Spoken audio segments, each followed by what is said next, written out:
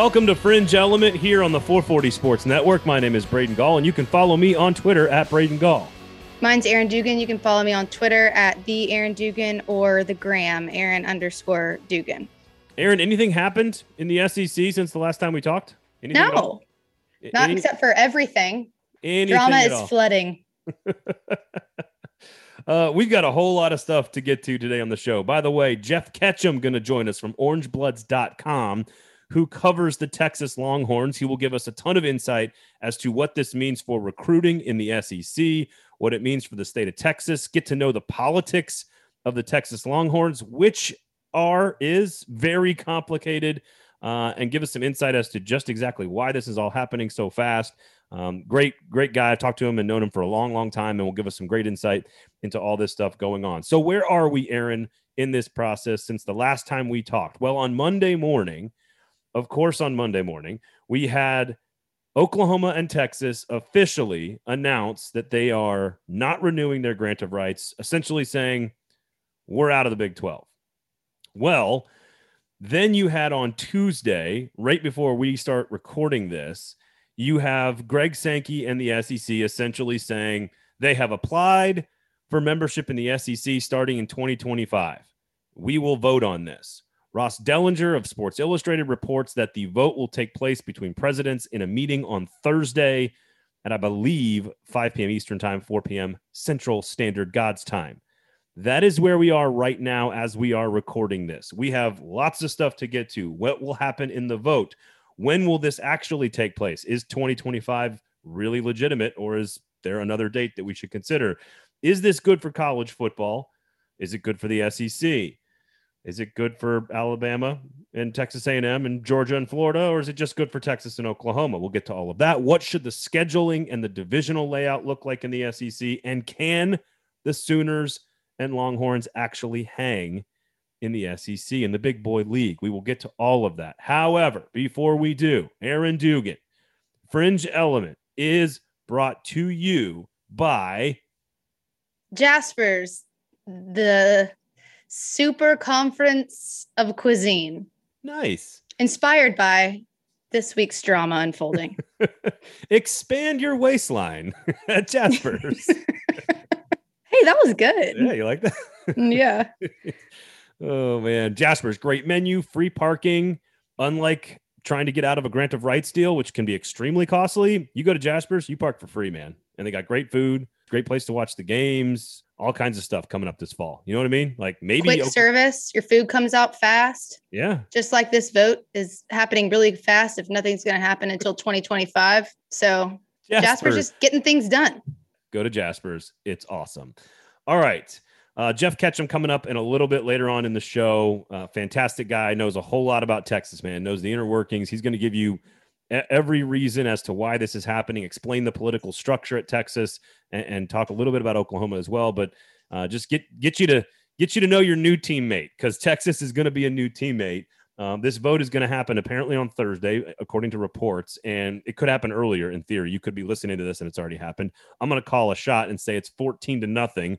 It is unanimous, and I believe it will be a unified front by all accounts. Aaron, any reason? Texas A&M has been very petulant. I don't believe it to be genuine. I think it's very disingenuous the way Texas A&M has been acting for smart reasons, but I do believe it'll be a 14-0 vote. Yeah, I mean, I don't see, you almost have to give off a certain look if you're, speaking to donors about, we want this to be our conference and, we don't want Texas in the SEC. But when it comes to getting a check stroked, it makes no sense for them not to be. And I think, and what I was going to ask you was, besides the check, besides money, what is the other reason that it will be 14-0? The look, make sure it looks good, that unified front that you're talking about. Are there any other reasons besides just overall what it looks like and then the money? Is there a third one that I'm not thinking of? Meaning why? For why you would all vote yes. No, it presents a nice, solid, unified, belief in what they're doing. Even if they need 11 yeses, so you'd have to have 11 yeses to make it happen. I think Sankey is going to have all of them in line. Again, I just think the dollars projected by this, and I wish I could remember who reported this, but I don't have it in front of me. But the estimated increase is $224 million a year in television revenue across the entire league. That's $16 million per team more. Do I need another reason to vote yes? Like, all you got to do is say, are you going to the prom with me? Check the box. Yeah, yes. And you make $16 million more per year. You have to. Why would you not? And it's going to pass. So you might as well not be the one that votes no. I think that's some of it, which is also why I think A&M is out there sort of publicly decrying all of this. They're the ones who sort of leaked the story in the first place, because it was right when Texas A&M AD Ross Bjork was about to take the stand or whatever. That sounds like a jury. Dun. Yeah. At media days. But there's a reason it came out right as A&M was about to start talking and have their moment in the sun. I think they need to put on a public face of, hey, we're pissed off. We left Texas to get out of their shadow. We're in the SEC. We don't want you in the SEC. It will, in theory, help Texas and Oklahoma recruit the state of Texas. And that's a bad thing for A&M, but it's a bad thing for LSU and Alabama and everybody else too, trying to recruit the state of Texas. I mean, everybody tries to recruit the state of Texas. It's Texas. So it's like, you already have the stiffest competition in the world because you have the best, like some of the best athletes besides, well, no, not besides anyone. I mean, Florida's big stomping grounds too, but Texas is just a different beast when it comes to high school football. So you're already up against that wall.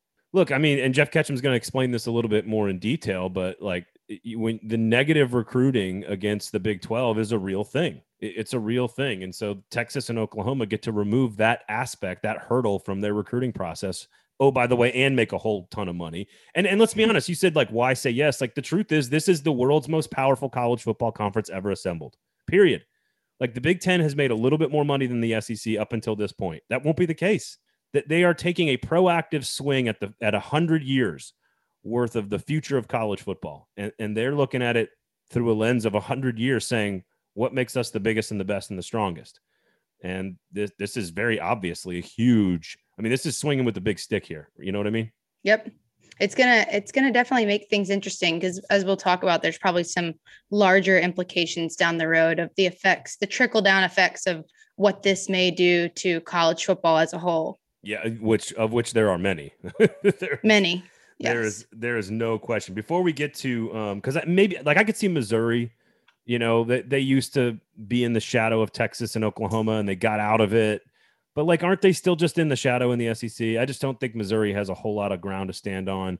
I could see Arkansas saying, you know what, 92 we left to come to here, and we've been benefiting financially ever since. Now, Arkansas is a great case study in not being nearly as good at football. Yeah. Like they joined the SEC and have not been as successful as they were in their previous conferences. So I could see those two, but like other than those three, I don't think you were going to get a fourth vote. So I think that's why you end up with a 14. It's just too obvious. Like this is like if Notre Dame says we want to join your league, like all of you say yes. Okay.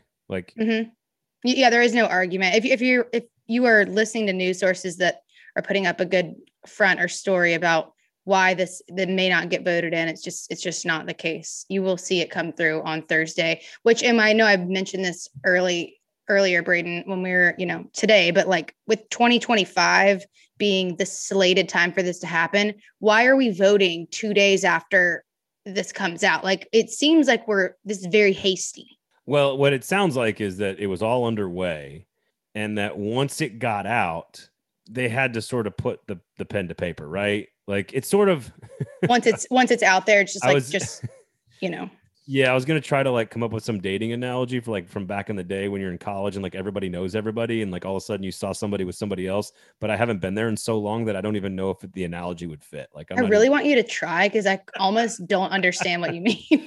So like, how you have friend groups, maybe I shouldn't tell this story. You have friend groups in college, like, and everybody kind of knows everybody else, like all the girls and boys, they all know each other, right? Like everybody knows each other. Well, and if you kind of date one for a little while and then you find out maybe she's kind of interested in somebody else, so then you kind of stop seeing each other, but then but you've been partying with that same group of girls for a long time. So, you maybe try to date somebody you already know, but then they're a friend. And does that make sense at all? I'm like honestly staring at you talking and I'm trying so hard to latch on, but I just feel like I'm missing something. So, but it's like cat's out of the bag. You left that part out. It's like you started hooking up with someone and you already dated someone in the group, but once they saw you with the new girl, you're like, just tell everybody because you want to beat them to the punch. I think that's what I was going for. I literally don't know. So I dated a girl in college and dated. Oh, here we go. Here it is. Dated is a very loose term, right? Like it was very loose. I found out she was kind of, doing this thing with this other guy. She was just going to do what she was going to do. And then I kind of found out about it. And once I found out about it, like, well, let's stop seeing each other at this point. You know what I mean? Like it's like there's no reason for us to continue this charade of seeing each other. Well, it would make more sense if like, as soon as you found out, she made it official with the other guy as to eliminate any questions. Yeah. The analogy doesn't fit as much because then I started dating one of her friends. And so that would sort of be like Oklahoma State, like immediately joining the league too, maybe. I don't know. I'm not sure. Sounds so suggestive. But by the way, I would not be surprised if the SEC, and this is, I have no information on this, but don't be surprised if I wouldn't be crazy blown away if the SEC was like, hey, West Virginia and Oklahoma State, you guys want to come too? Let's make it 18 teams. I wouldn't. That's not crazy. Why are you stuck on, you said this yesterday when we were talking about it. Why are you so stuck on it being Oklahoma State? Just because it makes the most sense? Like, why? So from a TV perspective, that isn't what makes the most sense. No, if you put why did they take Missouri in the first place? Well, because TV is not nearly as important as it used to be because people are cutting cords at like 20 million subscribers per year or whatever. So markets don't matter as much anymore. It's about what it's about is brands. It's about good football. How much good football can you put on the field for your season ticket holders and on the television set for your TV partners? And if you want to stream it, you can stream it. Like if I'm a huge fan, all that matters is the size of your brand. Texas. It doesn't matter that they're 8-4 every year, right? They're freaking Texas, which is also why I don't think any other league's going to do anything else. I think it's going to be much quieter than people realize. But other than Notre Dame, who right now is like the calmest team in the entire country, they're just sitting back with a cigar, like going, look at all you people panicking. Notre Dame is totally fine. Outside of Notre Dame, the best football program not attached to a power conference right now is Oklahoma State. Yeah. And I could vote West Virginia as number 2 on that list. And so those are basically I'm like, who are the next 2 best football programs in America? Maybe the SEC could take those 2. I don't think they will, but don't put it past them. It's about how many great games can you provide us? And if you put Texas, and here's the thing, we'll transition, we're going to talk about if this is good for college football. It's not good for college football. But as SEC fans, think about how many combinations of unbelievably ungodly good football games we're going to get now. Yeah, it amplifies. Just adding 2 teams it's crazy what that can do when you look at it from a schedule perspective of what kind of matchups you can see. It feels like it feels bigger than just 2. Yeah. Out of 16, because you look at all these individual matchups that we could potentially be seeing on Saturdays, and you're like, whoa, that adds a lot of dynamic to all of these schedules. You're adding like 10 to 12 absolute bangers every year. Mm-hmm. Like just Texas A&M. You think that sells? College game day fights just got a lot more intense. You're adding Oklahoma, Florida. It's crazy. You're adding Texas A&M. You're adding Alabama, Oklahoma. You're adding Oklahoma, LSU. Texas LSU was one of the most watched football games of the entire season 2 years ago down in Austin with Joe Burrow. That was like number 5 of the entire regular season. So it's about the big brand and the big moments and the big games that sell season tickets and television revenue. It's not as much about like, I need to acquire a new market. It's about, I want to acquire the entire country, right? On a streaming platform or whatever. Right. Before we get into, is this good for college football? I do want to ask you, if you had to guess what year this happens, because the statement from the SEC said 2025. If you had to guess what year this happens, what year do you think this happens? I have a feeling we're on the same page about this, but before the new 12-team playoff. I think we're in time for it. I think yes. And Jeff Ketchum will use a better analogy than I used about dating in college. He will use an analogy. He will use an analogy about marriage a little bit later on in his interview about why this could happen a lot faster. Look, they extended the invitation to Missouri and A&M, and they were in the league by the next football season. So I think 2025 is when the current playoff and the current grant of rights are supposed to run out, I would guess that no later than 2023 is all of the dust has settled on everything. And of course, I don't believe that's a coincidence. I believe that we'll have a 12-team playoff and new conferences, mostly the SEC.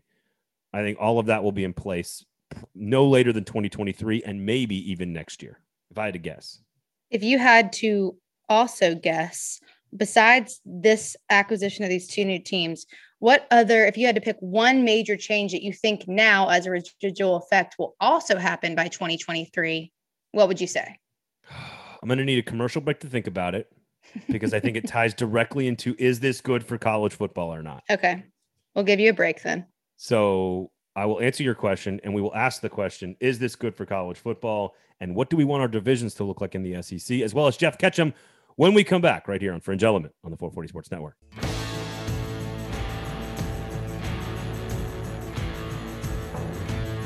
Fringe Element is brought to you by Aaron Dugan, who? Jaspers, the officiating the marriage of desserts and drinking. Inspired by this interview you guys are about to hear. The marriage analogy. Jaspers, officiating the divorce of the Big 12 and the marriage of Texas and Oklahoma into the SEC. I don't know how Jaspers is doing that. I don't know how Jaspers is doing that. I think mine was better, but I appreciate the effort. No, yours was better. It always is. However, Jaspers is the best, though. Their menu, their drinks, frozen popsicles. Look, boozy frozen popsicles. If you're an Oklahoma State fan listening to this and you're in Nashville and you want to drown your sorrows, if you're a Baylor fan, you know, my uncle-in-law, shout out to my uncle-in-law, Mark. You know, actually, he's been mentioned on the pod before, you know. Uncle Mark? Yeah, you have talked about him before. Baylor grad. If you need to drink your sorrows away, bud, because your conference is disintegrating in front of your very eyes, I got a place for you. Jaspers. They got lots of drinks, man. Good food, too. So when you get a little too boozy, you can fill up your belly and settle that down a little bit, you know? You don't want to do all the drinking without the empty stomach, you know? Do you think Uncle Mark would be more of a frosé guy or more of the cold fashioned? The cold fashioned, yeah. Yeah. What do you think Uncle Mark would pick? Between the two, definitely cold fashioned. Okay. But like the only two things I think I see him drink are like wine and like beer, I think. I don't think I'd see him drink a whole lot of liquor. Uncle Mark laid off the liquor. Uncle Mark just I was in Dallas over the weekend in a new Big 12/SEC market. He married off his son, his second son, and Mark was in a good mood. He was having a good time. And it's so fun. You know what's so funny about the wedding? What? Go to Jaspers. My cousin-in-law is a TCU grad, and so they played the fight song going out, but like all of his groomsmen were TCU fans, and the whole weekend, I'm like, good luck in the Big Ten, guys.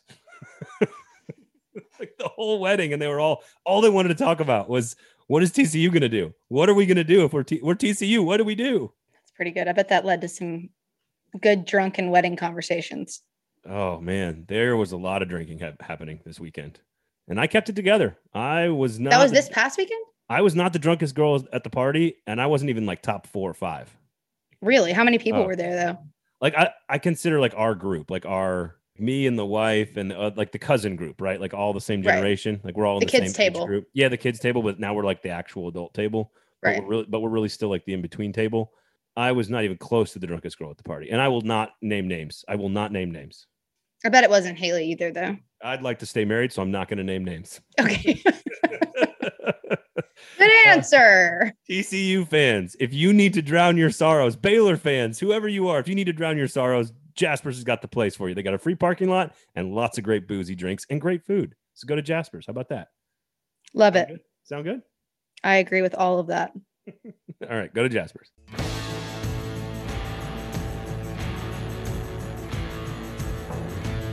All right, so let's get into the how good this is for college football, Aaron. And we know that it's good for Texas. We know that it's good for Oklahoma. We know that it's good for the SEC. Although I do have a couple of questions for you about some of the middle pack teams in the SEC and some of the lower tier teams in the SEC. Mm-hmm. We'll get into those in just a second, but I don't think you can argue that it is absolutely terrible for the whole of college football to have one league this so much more dominant and so much better, probably taking, I don't know, at least 4 or 5, if not 6 slots in the playoff most seasons. Mm-hmm. I don't know. I don't know if that's good for the entire sport. I just don't know. I mean, you do know. You think that it's not, and it's because it's not good for the sport as a whole. And I think that, it's later down the road, obviously a lot of people, and probably rightfully so, are speculating that we're going towards this more NFL style, just one huge super conference. But for right now, and I don't really know if that's great either, but for right now, this distribution of talent, although we thought we were maybe going to get that even back out a little bit with the NIL, this is taking us in the wrong direction in terms of, is it good for the sport as a whole? And my other point that I wanted to bring up was just, college football has always been like a regional tradition, very rich in the hometown. And say that again, connectivity. Yeah. Like Mississippi State and Ole Miss are like just down the road from each other. Right. And so even if you don't come, and a lot of these schools, especially along this trail of where the SEC, although there isn't really a distinct trail anymore, just the areas where these schools are located, like a lot of those aren't super affluent areas for the most part. So just the means to be able to travel, it used to be a lot easier. It was just a lot more regional, and we're getting further away from that. So I know that's less of a monetary or like a big scale issue. But for me, it's a big deal because I think that it's really important to be able to travel and support your team, even at away games. And I think that a little bit of the tradition of college football is going to be stripped away with this happening. I don't know how you feel about that, but no, I agree. I mean, we are adding Texas A&M back on the schedule, which is true. Which is great. And keeping Oklahoma, Texas together, which is great, but you're sacrificing Oklahoma State. And you now have a conference that goes from Austin, Texas to Knoxville, Tennessee, Lexington, Kentucky, down to Gainesville, Florida, over to Oklahoma City, basically Norman, Oklahoma. Mm-hmm. And it is, and the Big Ten's not much different, right? They're like, what does Nebraska and Rutgers have in common? Other than red, like they don't have anything in almost common. Nothing. The ACC goes all the way from Syracuse, basically Canada, to Miami, right? Right. This is sort of already happening, I guess. Right. Yeah. And the SEC is clearly taken the most and the best of it all. Right.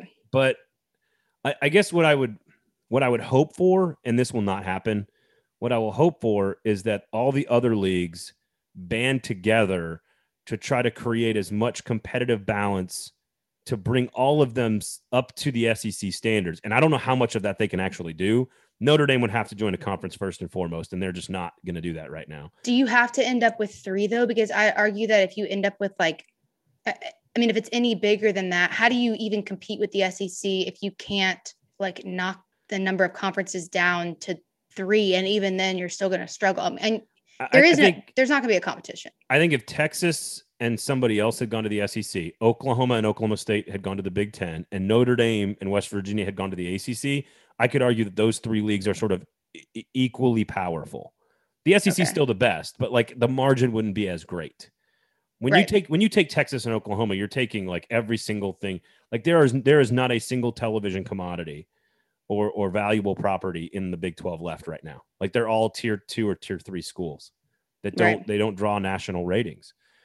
And so I don't know what the Pac-12 is going to what I've heard is that the Big 10 and the Pac-12 will form a scheduling alliance to add a bunch of these quote unquote bigger games to their schedules without actually having to go through any of the hoops of realignment. And that might work temporarily, but that's not going to work for 35 or 40 years, is it? No, but I don't think there's no way with how much things are changing that anything's going to be the same in 35 or 40 years. I mean, I do hope that with all of this realignment, and I don't know what this will look like, but the SEC kind of tried to be the trailblazer as they needed to be in terms of making sure everything happened with the NCAA and name, image, and likeness in as quick of a fashion, although it was very slow.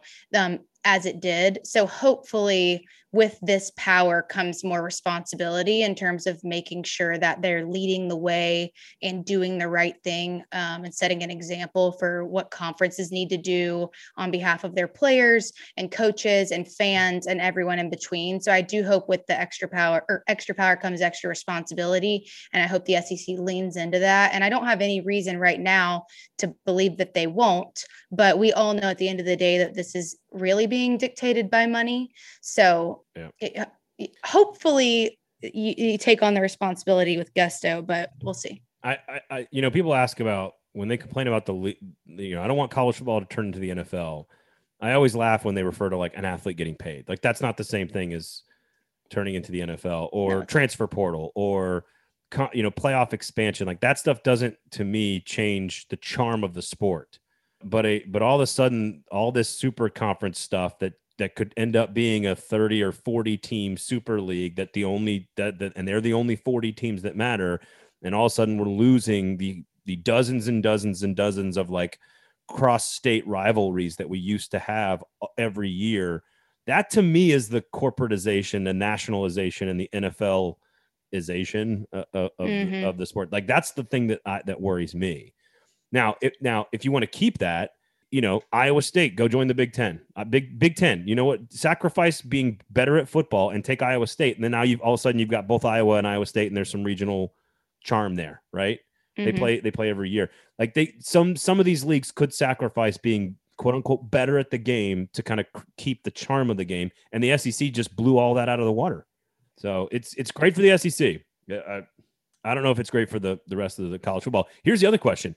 If you're Tennessee, Arkansas, South Carolina, even Auburn, which we've seen win a championship, you guys were like let's say the 6th, 7th, 8th, and 9th best programs in the conference. Let's just say, right? Mm-hmm.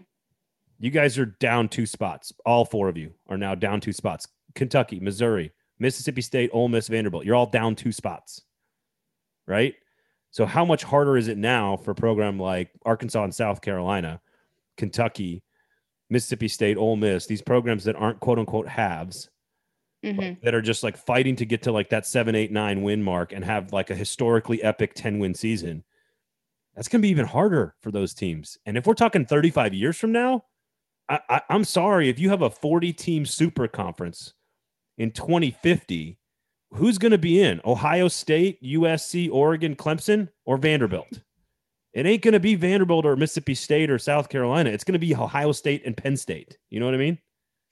Don't you think it's really hard to guess what that's going to look like though, with how many different factors are changing?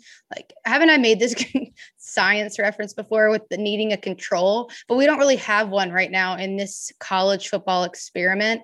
There's just too many different things happening, too many different things moving, name, image, and likeness. Like maybe, yes, although you got knocked down 2 spots because Texas and Oklahoma are better than you, maybe you also had a much better year in recruiting or 2 years in recruiting, and then we won't see the effects of that for 4 or 5 years. But it's just really hard to guess what it's going to look like because so many things are changing. And now other conferences are immediately less glamorous, even though SEC already had, quite an advantage. Sure. So we'll see. And you made me think of something, but then I just forgot it. I blame the boozy popsicles from Jasper's. God, I wish I had one already. I definitely would have if I had access to them right now. No, you might be right. There's no way to truly guess. The only thing I'm going on here is that we now have a 12-team playoff. The NFL had a 12-team playoff for like 30 years. They had 32 teams. If we take a guess at who are winning all of the championships in college football, it's about 30, 35 teams. So if you're going like true full Terminator 2 Skynet here, right? Like the destruction of the college model, and we're going to pull the best 35 or 40 teams together into one body, one governed collection of teams. You can call it a conference, call it divisions, call it whatever you want. If you're going to pull together those, there's a lot of teams in the SEC that don't make that cut, is my point. And Texas and Oklahoma definitely do. So, I hear your point, although I don't think either of us really want to think about this because of our respective alma maters, although one of us may be in a little bit slightly better position than the other. Tennessee makes the cut because Tennessee does they make too much money. Vanderbilt, maybe. Vanderbilt would not, man. They would not. Well, we can find the money somewhere. They would not. Just kidding. But anyways, in 35 years, who knows? They might be playing football with VR technology and not even actually hitting each other. We don't know what that's going to look like. That's a valid point. I guess the argument is that if this doesn't happen and the Big 12 and the Power 5 stay separate and they don't keep expanding and gobbling each other up and trying to out money each other with television executives, then we keep the charm, we keep the 5 conferences, and everybody at the bottom of all of these leagues, right? Illinois and Rutgers in the Big 10, Boston College and Wake Forest or whatever, even though they're pretty good actually in the ACC, Duke, Vanderbilt, Mississippi State, Arkansas in the SEC, like the bottom third of every league has stability if we kept the 5 conferences together, like apart. You know what I mean? But now doing this is like the first step in like 15 steps towards Skynet, right? Like this is this is the moment where the guy took the chip and gave the chip life. Does that make sense? It does. Have you seen Terminator 2? Yeah, I mean, we are absolutely headed. You have to hope that for the charm of college football and tradition to be preserved, the brakes are going to have to get pumped pretty quick. But I think the gas is being pushed, and we all know that. Just all stuff to think about. That's all. That's all we're doing here is just creating stuff to think about. And, it's not just everybody else in college football that could get hurt by this path that we're on. It could be some teams in the SEC as well. By then you'll be screaming for kids to stay off your lawn anyway. So I already am. Like I see a dog walk, like hey, pick up your poop. Come on. All right. So what about the divisions? How did we saw the SEC network float the 4 pods, pod idea. I don't even know if that's divisions or just scheduling pods. I would love to see a 1 through 16 single division, rotate as many possible games as you can. If you want to make it 9 conference or 10 conference games, that's great. Rotate as many games as possible so that you play everybody as often as possible in one division, and top 2 teams at the end of the year go play in Atlanta for the conference championship game with the winner going to the playoff. That's what I want to see, but that's what I wanted to see when there were 14, when there were 12 teams in the league. You've always wanted this. Death to divisions. I mean, and so when you schedule that, I know I'm asking you very like future questions and I'm just going to make you answer all of them, but how do you make sure, what does the scheduling look like so that you make sure that each year's schedule isn't like alphabetical order is going to not be good? No. I mean, I'm joking, but like you don't want Auburn, Alabama, like all these teams in the exact same year, although a lot of the SEC schools already see those top tier teams every single year in the West. So like, what are we looking at? It's a great question. I've thought about this a lot because there's no simple solution. It's even harder to explain on a podcast sometimes. You have to like see it visually. Get out your dry erase board. One way to do it is just invert the schedule from the previous season. So if you finish last, if you're 16th in the conference, you play 15 through 8 or 15 through 7. You play the quote unquote, Golly, that's a big difference though. Do you see what I'm saying? Like if you're number 1 in the league, you play 2 through 10 or whatever. Like that's not really an idea here. That's fair within the conference. Is it good for playoff? I don't know. Probably not.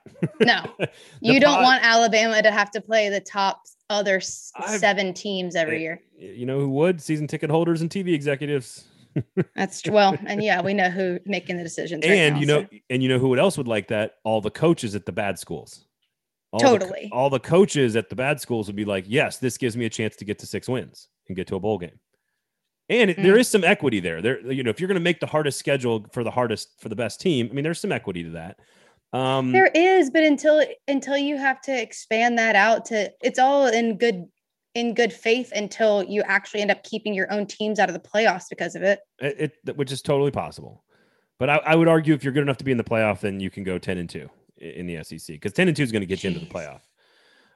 Because again, how many are we playing? 3 conference games? Are we playing 9, 8, 10? How many conference games are we playing? Right. The pod system is interesting, which I know you're a fan of, which basically like locks in 3 opponents every year. Yeah. And I don't have it in front of me, but it was like Alabama, Auburn, Tennessee, Vanderbilt. Those three of those would always play each other, and then you rotate the other ones. I could be on board with something like that. I just don't want to see them actually physically broken into divisions the way the NFL is. That's what I don't like. I think it's more, yeah. And I think that more than liking the pod system, I'm intrigued by it because it creates the possibility to maintain some of those games that are so important to certain fan bases, including the rivalry games. How do you could, maintain Texas, Oklahoma, and, keep all of your in-state rivalry games and all of that. So I haven't really flushed it all out in terms of who I would want to be in each pod and how that would work. But I am intrigued by the capability of keeping certain teams together and then rotating the rest. But I agree with you that we need to see more of a rotation because we're not, what do we talk about? At once every 14 years, you play at the other divisions away at another school. Like, I don't think that Georgia has played at Texas A&M yet. I don't see, think that's not enough rotation. I don't think that game has happened. So the pod system, and I did this off the top of my head, so maybe I'm wrong here, but I think it's Alabama, Auburn, Tennessee, Vanderbilt in one pod, Georgia, Florida, Kentucky, South Carolina, LSU, A&M, Ole Miss, Mississippi State, and then Texas, Oklahoma, Missouri, and Arkansas, all teams that used to play each other in the old Big 12. Big 12 and then Southwest Conference and Big 8. In theory, that would give you 3 games that were the same every single year, and then you would rotate the other 6 in a 9-game conference schedule, which would give you the chance to split home and home with 12 total teams every 2 years. So you would see every team every 2 years. So I can get on board with that. I could see it being two teams that are standardized every year, and then you rotate. So I'm on board with some mix of, all right, well, Florida and Georgia are always going to play. Alabama, Auburn are always going to play. Texas and Oklahoma are always going to play. I could be on board with those being locked in. I don't love the idea of A&M and Texas being separated. I think they should play every year, but I just don't want to see division. I just want to get rid of divisions. I don't want it to be 2 divisions or 4 divisions or 3. Just give me 1 division of 16 and the best 2 teams go to the championship game. That's what I want. Yeah, I don't hate that idea either. I think the experience, every SEC school has something very different to offer, although the passion amongst all of them is pretty high. They every single town that these schools are located in, every single game day experience is so different. So I think part of what could keep the spark for college football and the passion alive is being able to experience all of those different, game day scenarios as an SEC football fan. So the more diversity we're seeing on that front, I think the better. Yeah. Last question here before we get to Jeff Ketchum of orangebloods.com. And that is, can Texas and Oklahoma hang in the SEC? Because there are a lot of coaches, Aaron, that cannot wait to run up the score on the Sooners and the Longhorns every single chance they get. I hate to be boring in this answer too. I think that the first couple of years for them, maybe there's a little bit more of a hiccup, but we know how good they are and how good they can be, at least. And I do think that as soon as these coaches get to recruit under the SEC conference, everything changes. That's kind of my answer to the question earlier, but I just don't see how recruiting that is already pretty good doesn't just skyrocket through the roof, and then we'll see. I kind of think the haves and the have-nots stay the same. To your point, Missouri had a couple of great years when they got there, but then they fell back to right where Missouri sort of is located. Right. And I don't mean that as a knock, but like Gary Pinkel was historically epically good for Missouri, and they got to a Big 12 championship game. They got to an SEC championship game, and he's gone, and they haven't really been the same since. Mm-hmm. A&M showed us what you can become when you look and act and walk and cash checks like an SEC program. Yes. But they still have yet to break through, although they've built. It's taken them 10 years, but they've built to where they are now, number 6 in the preseason, almost made the playoff last year. They're one of the best 3 teams in the league, right? Yeah, you're sitting at 5 and 6. I think you've made a point. You've hired the right coach. You've invested in the stadium, all that stuff. Mm-hmm. I agree with you. I think there's going to be a rough couple years for Steve Sarkisian and Lincoln Riley. Oklahoma's in a much better situation than Texas is right now. Right. I think it's gonna be a rough couple of years, but I think once you get smothered, covered, and whatever with the SEC, like I think if you hire the right coach, Texas and Oklahoma are going to be just fine. But it's going to take some adjustment. It took Texas A&M 8 years in firing a coach. I know, but it's the perfect storm right now with name, image, and likeness, and how much like the tradition that Oklahoma and Texas have as big scale football programs, and then the amount of money that businesses not only locally but nationally will be willing to put behind guys that play for one of those schools. I think the lag time on them catching up is going to be a lot shorter than Texas A&M. I agree with that. I just think if Auburn takes 3 or 4 recruiting cycles to get caught up to Alabama, Georgia, and A&M. It took Jimbo Fisher 4 or 5 years to get caught up. Right. And I just think it's going to take a couple of years, 3 or 4 years to recruit the amount of dudes. I agree. We know Oklahoma's got it on offense, and we think they're better on defense, but this is different. This is a different level of ball. So I think the answer to the question is yes, they absolutely can hang. They can. But how long will it take, and who needs to be in charge? Is that Steve Sarkisian? I don't know. In fact, if I'm Steve Sarkisian, I might be the most angry of anybody. Probably so. I hadn't even thought about that. But I took this job to dominate the Big 12, and now I've got to go coach against Saban? What the hell? I can't imagine that was his favorite thing to find out. Right, exactly. All right. So speaking of Steve Sarkisian, our interview, Jeff Ketchum, orangebloods.com, gave us a ton of insight into the Texas politics, why recruiting is such a big deal, the state of Texas, the decision-making process behind all of this stuff, basically why Texas is going to become a member of the SEC. So without further ado, here was my conversation with Jeff Ketchum of orangebloods.com.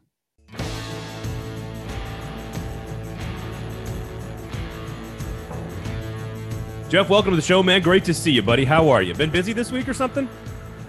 Not a time for a vacation at all, or a trip to the beach, or a trip to the grocery store. It's been stay glued to the computer kind of time for me. Yeah, stare at your cell phone for updates constantly. So we've got official news Monday morning that I guess the joint statement from Oklahoma and Texas are that they've notified the Big 12 today. Has been delivered. Today that they will they're not going to be renewing their grant of rights. So this is a done deal, huh? They're done with the Big 12. Yes. And the thing that exists that's different today in 2021 than let's say a decade ago is that politically speaking, both the governor and the speaker of the House in the state of Texas are Texas grads, and they're in Texas's back pocket, and Texas is in their back pocket. There is a coexistence politically where Kevin Eltief is rubbing shoulders with Greg Abbott, the Texas governor. And so while you're going to see a lot of Texas politicians talk about raising issues and bringing this before the House and the Senate and the state of Texas, they're not reconvening until 2023. Nothing could be up for discussion officially unless Greg Abbott allows for it to be entered into an emergency session, if you will, and that's not going to happen. So you're going to hear a lot of politicians talk about they're going to put together bills and they're going to rattle their sabers. But at the end of the day, it's a toothless, empty gesture because the governor of the state of Texas is going to protect the University of Texas in this conversation. And there's really not anything that anybody can do if Abbott won't sign off on it. And he's already indicated to all of the various political figures that have already approached him, he's not getting in the way of this. All right. Well, we'll try to run everyone through this entire process. Number one, who are the people making the decisions? We know who's sort of efforting on the Big 12 side of things, Bob Bowlesby, the commissioner, and all the other presidents. And we know that the presidents of Texas and OU are sort of on this as well. But who's really making the decisions? Who are the people that have been pushing this from the beginning?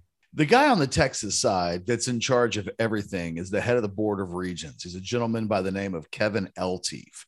And his arrival into that position has changed, I think, the ideology for the entire program inside the university from top to bottom. This used to be a university that primarily focused on wanting to rub elbows with the academic elite. So it was really important that the Stanfords and the Cal Berkeleys were the company that the university as a whole kept. And I think for a long time, there's been a little bit of a snobby attitude towards the SEC, that it wasn't quite the kind of company that Texas wanted to be keeping.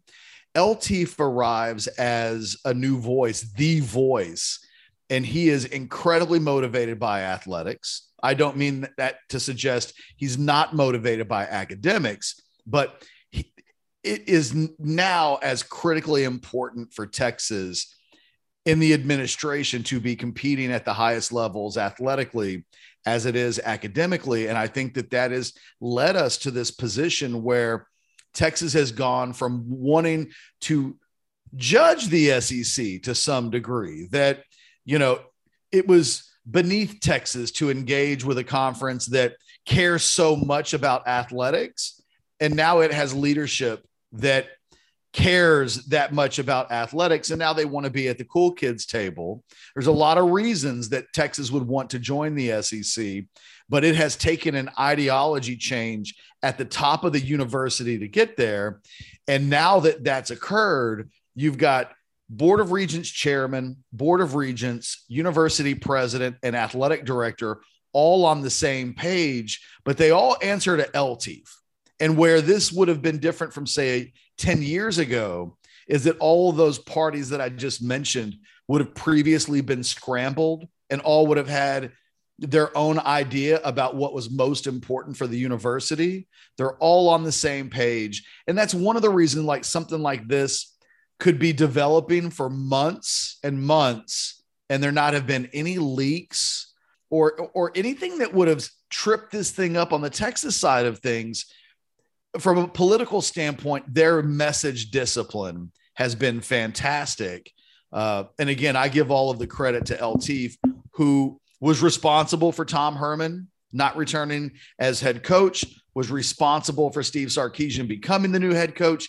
He is the de facto athletic director for all intents and purposes when it comes to making the single biggest decisions for the university. And you might even say he's a bit of the de facto university president, because the university president really follows his cues and leads, and he's the decision maker. So what are the factors all these folks are considering? We know that there was a meeting with Texas and OU with the Big 12. Essentially, I'm assuming them trying to grovel and convince them to stay. I don't know. We had this, 12 years ago with the whole Pac-12 thing, which I never thought was all that real. I thought it was just creating leverage to get more. And we ended up with the Longhorn Network and, a much bigger deal for Oklahoma and Texas. What are the actual parts of the puzzle that are actually being considered here? Like obviously we got grant of rights as a part of this, and the expansion of the playoff is a part of this, but what are the things that people aren't thinking about that are on the table for Texas and Oklahoma to use as consideration in making their decision? I think there are two big. I can't completely speak for Oklahoma, although I will lump them into the things that we're going to talk about. But from the Texas side of things, number one, there's a ton of money. I mean, there's so much money involved in this that Texas and Oklahoma almost certainly will get a unanimous vote when it comes to voting in the SEC. And give the SEC credit, like, even if they're unhappy to a certain degree across the board, there is an intended goal, I think, of everybody publicly being on the same page. I think that's what last Wednesday was for Texas A&M. It was their moment in the sun to kind of yell out their opposition to all of this. But in the end, they're going to cash checks. They're going to make a lot more money. No one at any point from A&M has said, we so badly don't want this to happen that we will not accept all of the money that arises from all of this. Right. I think the most underrated element of this for Texas, once you get beyond the money component, is in a world where in-state recruiting, not out-of-state recruiting, but with their in-state football recruiting of the elite prospects, when they get into a scenario where, let's say, a kid's top five is Texas, Oklahoma, Texas A&M, Alabama, and LSU. That's pretty standard top five stuff in the state of Texas. 60% of those schools that Texas is competing with and really 75% if you take Texas away and just look at the 4 schools that remain, they're all delivering the same message. You play an inferior brand of football. And if you are trying to recruit the elite of the elite, it's not that Texas A&M negatively recruits Texas. And I'm not a big believer in the negative recruit. You know, in the SEC, what they call negative recruiting? Recruiting. Yes, exactly. That line falls short in Texas all the time, but you get it, right? So when they're recruiting against A&M and Alabama and LSU, those schools are all hitting the same nail with the same hammer, and it has a residual effect that sees Texas oftentimes go from being the early leader in the recruitment to being a co-leader to being a school that gets an official visit and is in the top 5, but always seemingly in recent years is ending up as a bridesmaid. For Texas to join the SEC means to put them in recruiting terms in football on the same level so that they don't have to combat this narrative that just kills them. It's not that Texas has just been average as a football program for the last 10 years. It's that their average isn't taking place where the best brand of football is taking place. And it's a little thing, but this little thing has built up over time into a tremendous thorn in the side of Texas football. I think to be able to eliminate that and put Texas into a position where conference-wise they're on even footing, and now it's just about getting good at football is critical to what's taking place here. Because if Texas were to win the Big 12 this year in football, they still go into a recruiting battle with the likes of Alabama, LSU, and A&M, with all 3 of them saying, well, yeah, they're good, but does it really count? They're not really playing big boy football. Texas is tired of hearing that, so much so that we've seen this change in ideology that I've been talking about. They're actually okay now with keeping company with people that once upon a time would have given them the ick. And I think what they realize is maybe they shouldn't throw glass, or shouldn't throw rocks in glass houses, because they want to be on that level. And the easiest way to get there, I think, is to join the cool kids table and not try to fight it.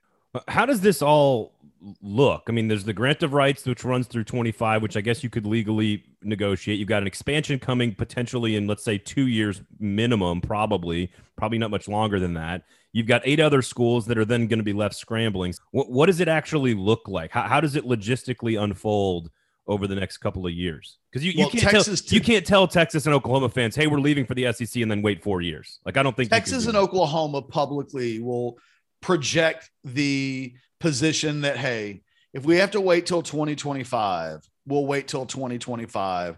This is 100-year decision for us. What they're counting on is that the disruption created from this eventually leads to the organic collapse of the conference. That if Kansas and Oklahoma State and Texas Tech and the rest all have to start thinking about themselves and making side deals, that the conference as a whole will just collapse. The timeline on this is tricky because Texas and Oklahoma are waiting for events to occur that haven't occurred yet, that would be the impotence that would allow for an earlier arrival into the SEC. So they're going to drop the nuclear bomb, and then they're going to stand back and wait to see how all of the other schools react. If they had to wait till 2025, I think their attitude is, okay, we'll do what we've got to do. They know, though, that this is unsustainable, that the conference can't exist for 4 years. It's one thing to have a kid who's 17 and for the parents to say, we're not going to get a divorce until the kid's 18 and on to college. It's a hell of a thing to say that when they're 14 and say, hey, we're going to stay married for the next 4 years and we'll figure it out. And I'm sure it'll be okay because we want to protect the kids. That can't sustain itself. I think Texas has a goal of getting into the SEC by 2023. I think in a dream world, it happens before that, maybe even 2022, but it's all connected to what happens now with the other 8 schools in the Big 12. And do we get to a point where we say in December that Other schools are headed to other conferences. They don't want to wait either. Everybody wants to get started with a brand new life. Texas and Oklahoma are ready for that. The other schools are not. This hit them like a sack of bricks upside the head. So they're all scrambling literally in the last 5 days to plan out what happens next. So really, Texas and Oklahoma just need time. They need time for everything else to unfold. Yeah, everybody jokes like, "Oh, why would they leak this out?" I'm like, they didn't. It was Oklahoma State. Like it was. No, it was A&M. Like this A&M leaked this to their reporter 10 minutes before their media sessions at SEC Media Days began. Oh, I thought that was a coincidence. I thought that was a coincidence. Yeah, it was a coincidence like you and I are together right now. Something had to happen to make it happen. And look, I don't blame the Aggies. I think, though, it speaks volumes about the roles that each play. In a way, I really do feel bad for the Aggies. They've spent a decade trying to get their football program to the point where it can stand on its own 2 feet. It goes into this season as a legitimate national championship contender. It is maybe the primary opponent for Alabama this year for SEC dominance, at least in their own division. And on the day when they finally have waited for this, okay, Brandon, they've waited for this, where they can show up at SEC Media Day and say, look at how badass our football team is. Let's talk about how much progress we've made. And all it took was Texas to do a very Texas thing for A&M to say, we will blow up our entire media day so that we can be mad at Texas and throw out some one-liners about how you better be ready.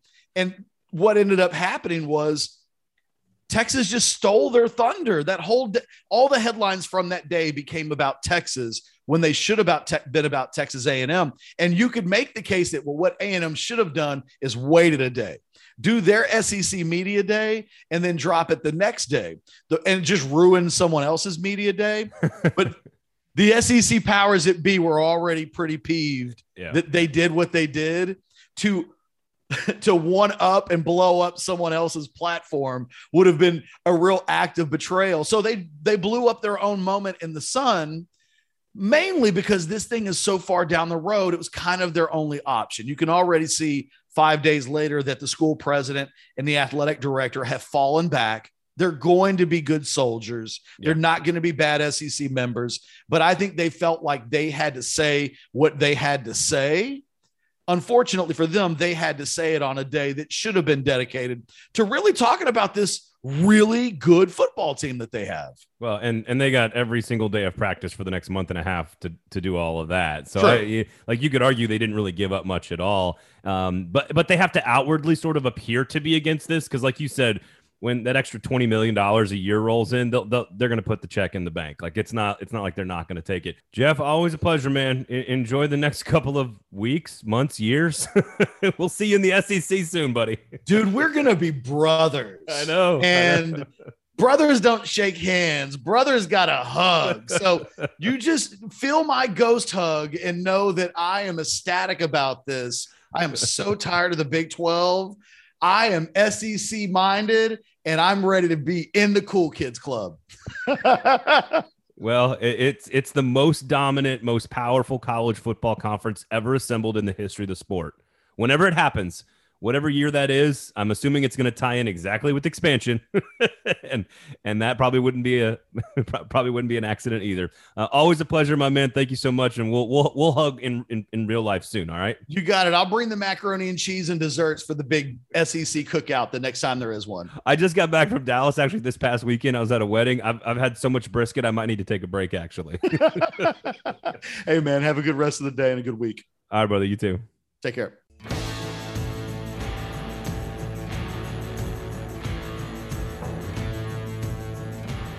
That was Jeff Ketchum from orangebloods.com. And yeah, Aaron, I think the marriage analogy of if you need to stay married for 1 year and put the divorce off because your kid needs to graduate high school for 1 year, that's fine.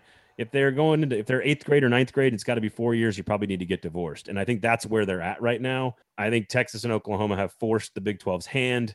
to figure out a way out of the relationship, right? And that's what I was trying to explain earlier with my dating analogy, and probably didn't do a very good job. Maybe we just let Jeff do it. Yeah, Jeff, which we did. He did.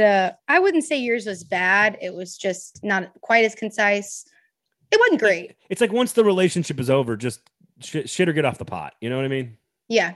And I should have just said that. I should have used a pooping analogy instead of a dating analogy is what I should have done.